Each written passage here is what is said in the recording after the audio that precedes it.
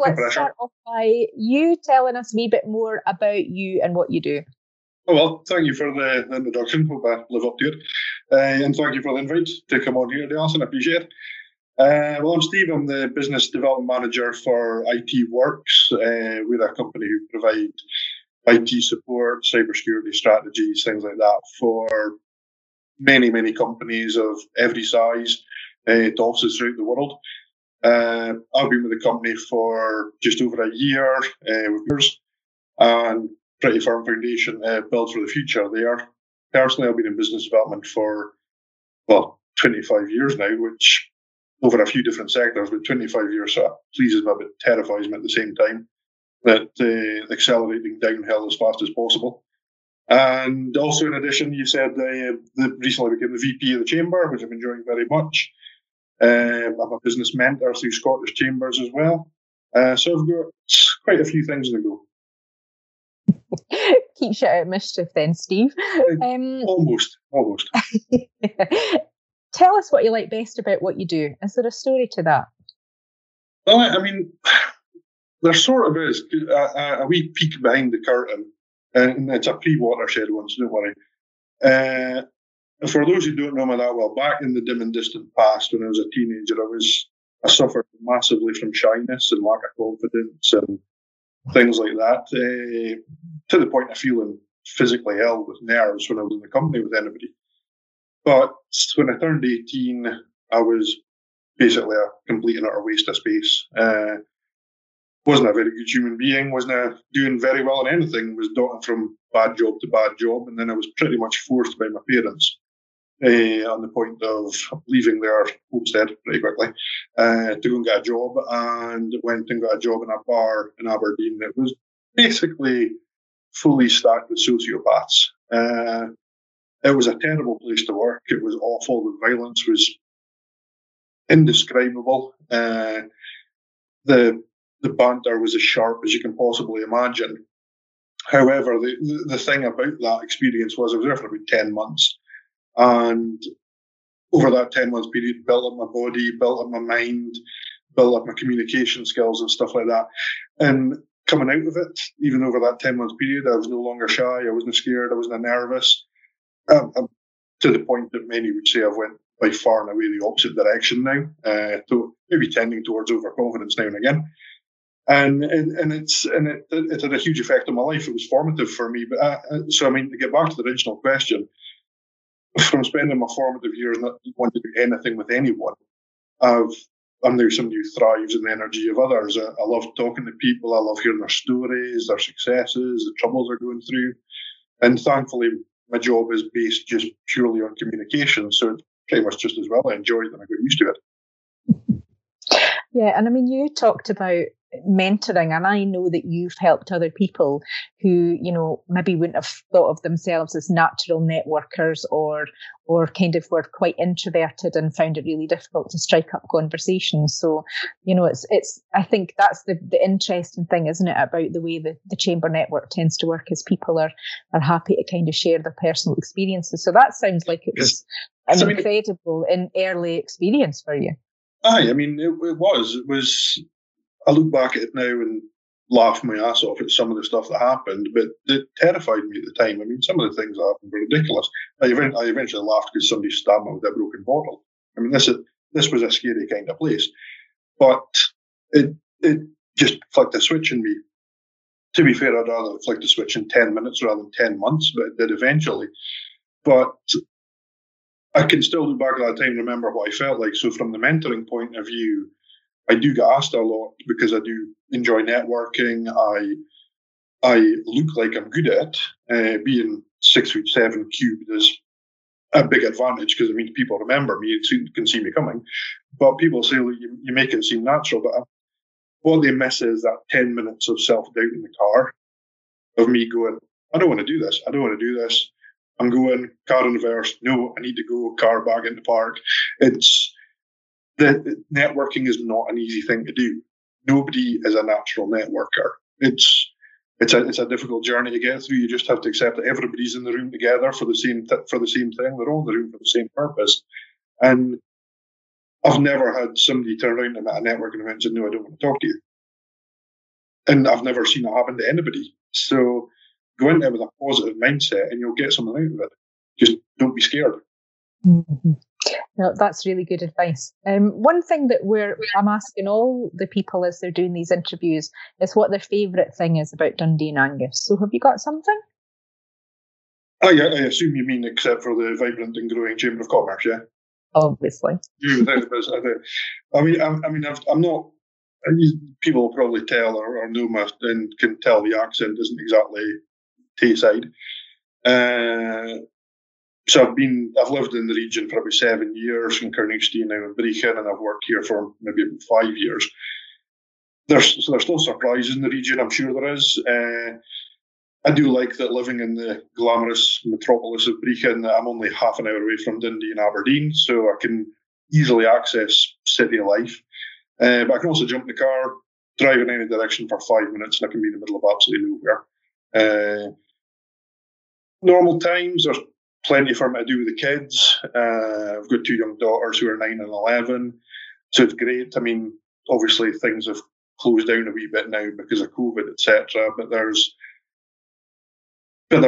nice things to do out and about with the children. I think there could be more. I've seen some staggering things worldwide for kids to do, and I think it would be great to attract something major to the region for the young folk. But there is still plenty to do at this point, yeah. Sounds. I mean, I see some of the kind of experiences you have when you're away, and some of the things that you can see in other parts of the world. It would be great to import some of that, wouldn't it? I know we've often talked about that. Yeah, I think it's difficult because we're also not a centre of population. Our nearest major centres of population are an hour and a half down the road, and really, if you're going for proper population, you're down to Manchester, Birmingham area. But I think there's still opportunities here to have, as we've shown with the V&A, there's an opportunity to have a world-class attraction in Dundee, in the Dundee and Angus area. And I think the grown-ups have got their thing now. I'd love to see something for the kids. And that's an altruistic thing, because by the time it happens, my kids will be too old to enjoy it anyway. So I think it's just, there'll be something great about having this thing in this area. Mm-hmm. Mm-hmm. Maybe it'll be the Eden Project. I'm very interested to see what becomes of that.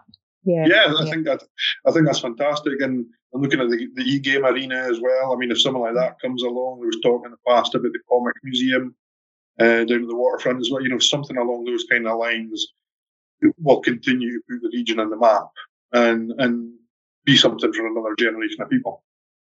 Definitely. Okay, another thing that I'm just asking everybody is, what's your favourite time of year and why? Well, because of the kids, they're still in the ages they're at, there's always a big deal made about Halloween and Christmas. I mean, Halloween planning starts in about July in our house. So there's a great deal of excitement for them, and obviously in reflection to me, although I am not dressing up to go trick and treating. Any time I've got them for holidays is fantastic. I love getting away in the sunshine, as you well know, if you're keeping up with the Facebook.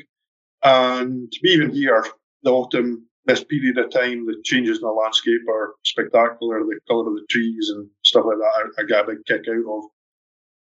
Commercially, I think any time that isn't the school holidays is great, because these do tend to affect your possibility of getting hold of people and getting decisions made and things. That several weeks over summer is a bit of a low period for me personally. They're looking for new business. But commercially, probably looking at springtime, because you're looking at a lot of end of financial years, things like that. That tends to be when a lot of our contracts renew. It's when a lot of other IT companies' contracts renew or don't as well. So yeah. Brilliant. Now, we're not in full lockdown at the moment. I've been talking to people and doing these interviews since kind of April time. And this question was really kind of geared up when we were properly locked down.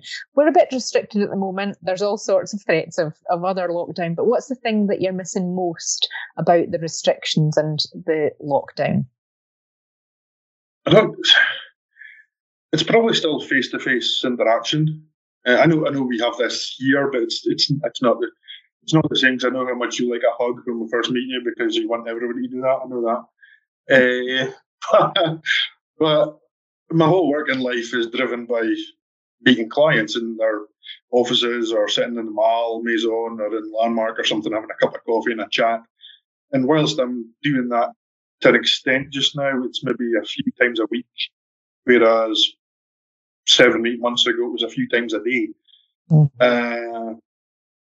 So really, probably would be that more than anything. Personally, having as many social places open and stuff. I do still like a night out and things like that, even at my age. And having the lack of that, live music on the go. I miss live music. There's a few things that I didn't really realise I would miss. Even missing taking the kids to soft play in Dundee. I never thought I'd miss a soft play. However, here we find ourselves. So yeah, just the stuff that I would have taken for granted before, that I would take for granted again. Yeah. Tell us how your work has changed during the crisis and what the future's holding. I mean, it's also been a challenge for me looking for new business and having the face-to-face things that kicked out the park for a while. I've had training from big companies like ITWORX and Apple and mentored by many great leaders and managers and things like that, but nobody's ever taught me how to sell in a pandemic. So that's causing a problem. I'm getting a foothold on it now, but it has taken a bit of time, coming off a furlough and stuff and coming back into it again where we're maybe in lockdown, but we're maybe not, and we're always waiting for that 12:15 press conference to see what's happening tomorrow. Mm-hmm. So that's been difficult. Zoom and Teams fatigue, I think, is beginning to kick in a lot of people as well.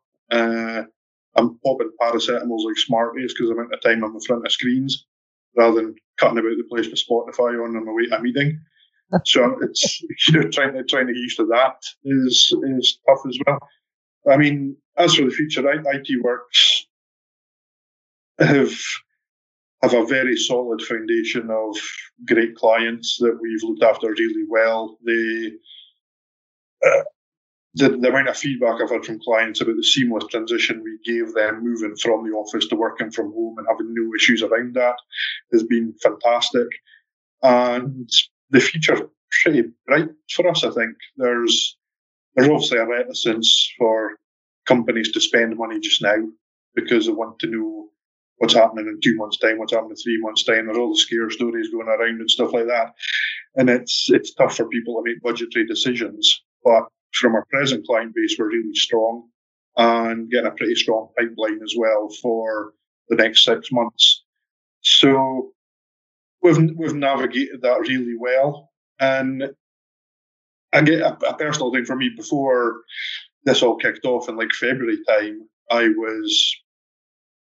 basically agreed I would work from home anyway, because I spend so much of my time in client offices and hotels and coffee shops and stuff like that. It was really worth me driving all the way up to Aberdeen and back. So we'd already arranged for me to work from home about a month before this all happened.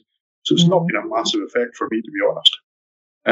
I'm slowly getting to grips with the whole thing, but it's major changes. And I think in addition, it's knowing how the person you're trying to communicate with wants to be communicated like. If that makes sense, are they more comfortable with a phone call or a video call or an email or a LinkedIn message or a text, and it's trying to get to the bottom of that and remembering who likes what. I think it's a tough thing just now as well. Yeah, that's it. And it's interesting, isn't it, that you just can't really do all the things you might want to do, which leads me really nicely to my next question. Thank you for that segue. To be fair, that was not on purpose. When we're more freely able to get out and about, what would be on your lockdown escape bucket list? As if I didn't know. Oh, Dubai next. Tell everybody about what goes on, and I love it. I need a shisha in the Rio Star Cafe in Deira City Centre. I need it.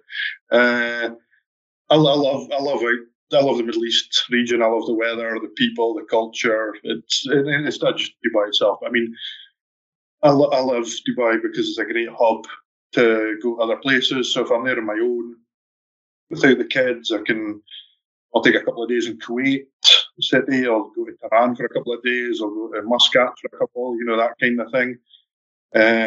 If I have the kids, or Kidzania, Legoland, the water parks, things like that, there's so much to see and do, and it's not really just the obvious bling of the tall buildings and the expensive shops and stuff. I mean, I'm more comfortable in the crappiest, cheapest shisha bar possible, having a smoke of the pipe and having a Turkish coffee and trying to strike up a conversation badly with a local. It's and I like the sunshine, and I need the sunshine. I actually got away in March just made it back before Armageddon started. So I'm glad I managed to get that booked in, and I'm booked to go back on the 30th of December for the whole Let's Try and Set Fire to Burj Khalifa with 4 million fireworks fiesta. So I'm crossing my fingers that will be possible, but I'm not convinced it will be, to be fair. I think New Year's Eve may be spent in a flat in Brecon watching Only an Excuse and a repeat a still game. Hey, you never know. You never know. If you had a message for people out there about the things you've learned yourself about the world of work and business, what would it be?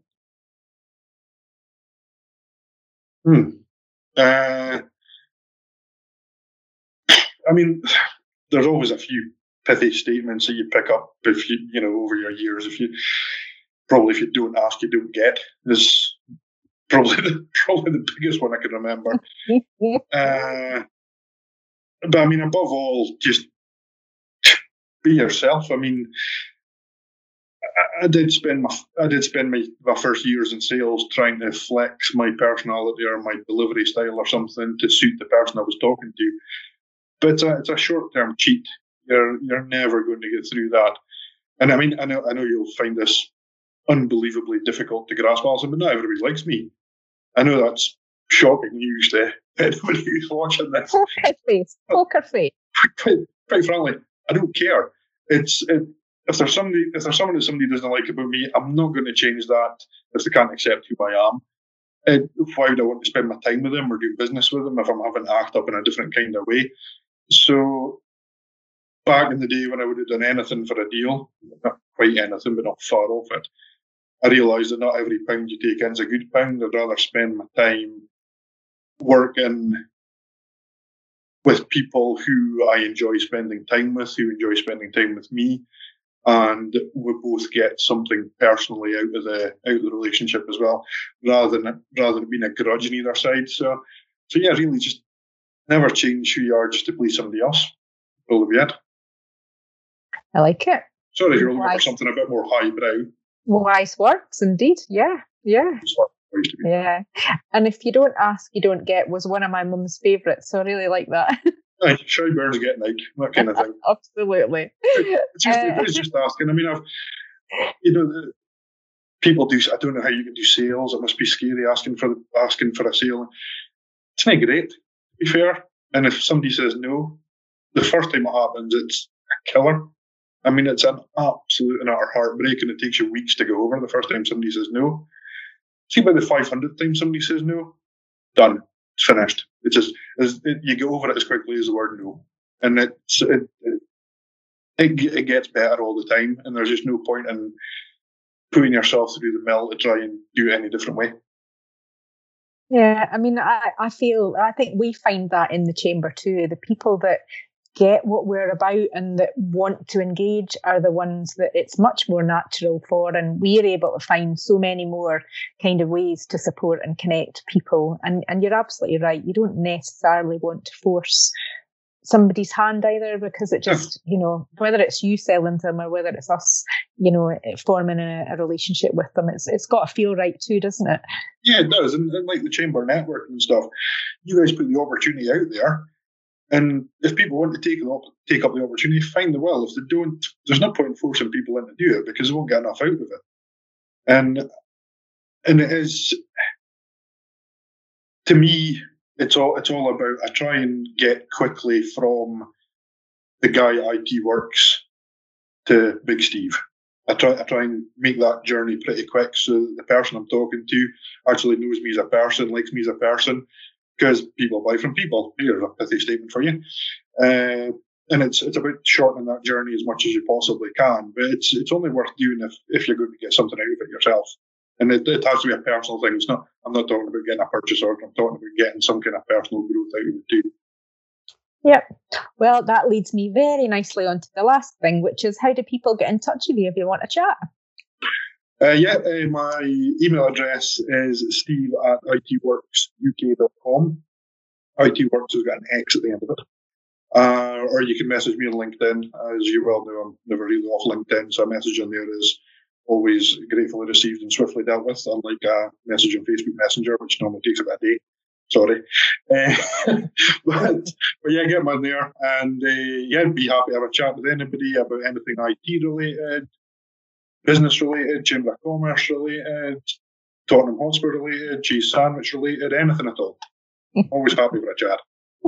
Brilliant. Well, thanks so much, Steve. It's been a pleasure interviewing you and kind of hearing a bit more and kind of just getting some answers to some of these questions. If you are watching us and you're watching this video, you might be seeing it on the YouTube channel that the Chamber's got. Maybe it's appeared out on our social media, or it may be on our new website, which is coming soon. So massive thanks to Steve. Really appreciate it. If you would like to take part in our Take a Seat member interviews, then please give us a shout and we'd love to have a chat. So thanks for your time, Steve. Thank you. My pleasure. Thank you.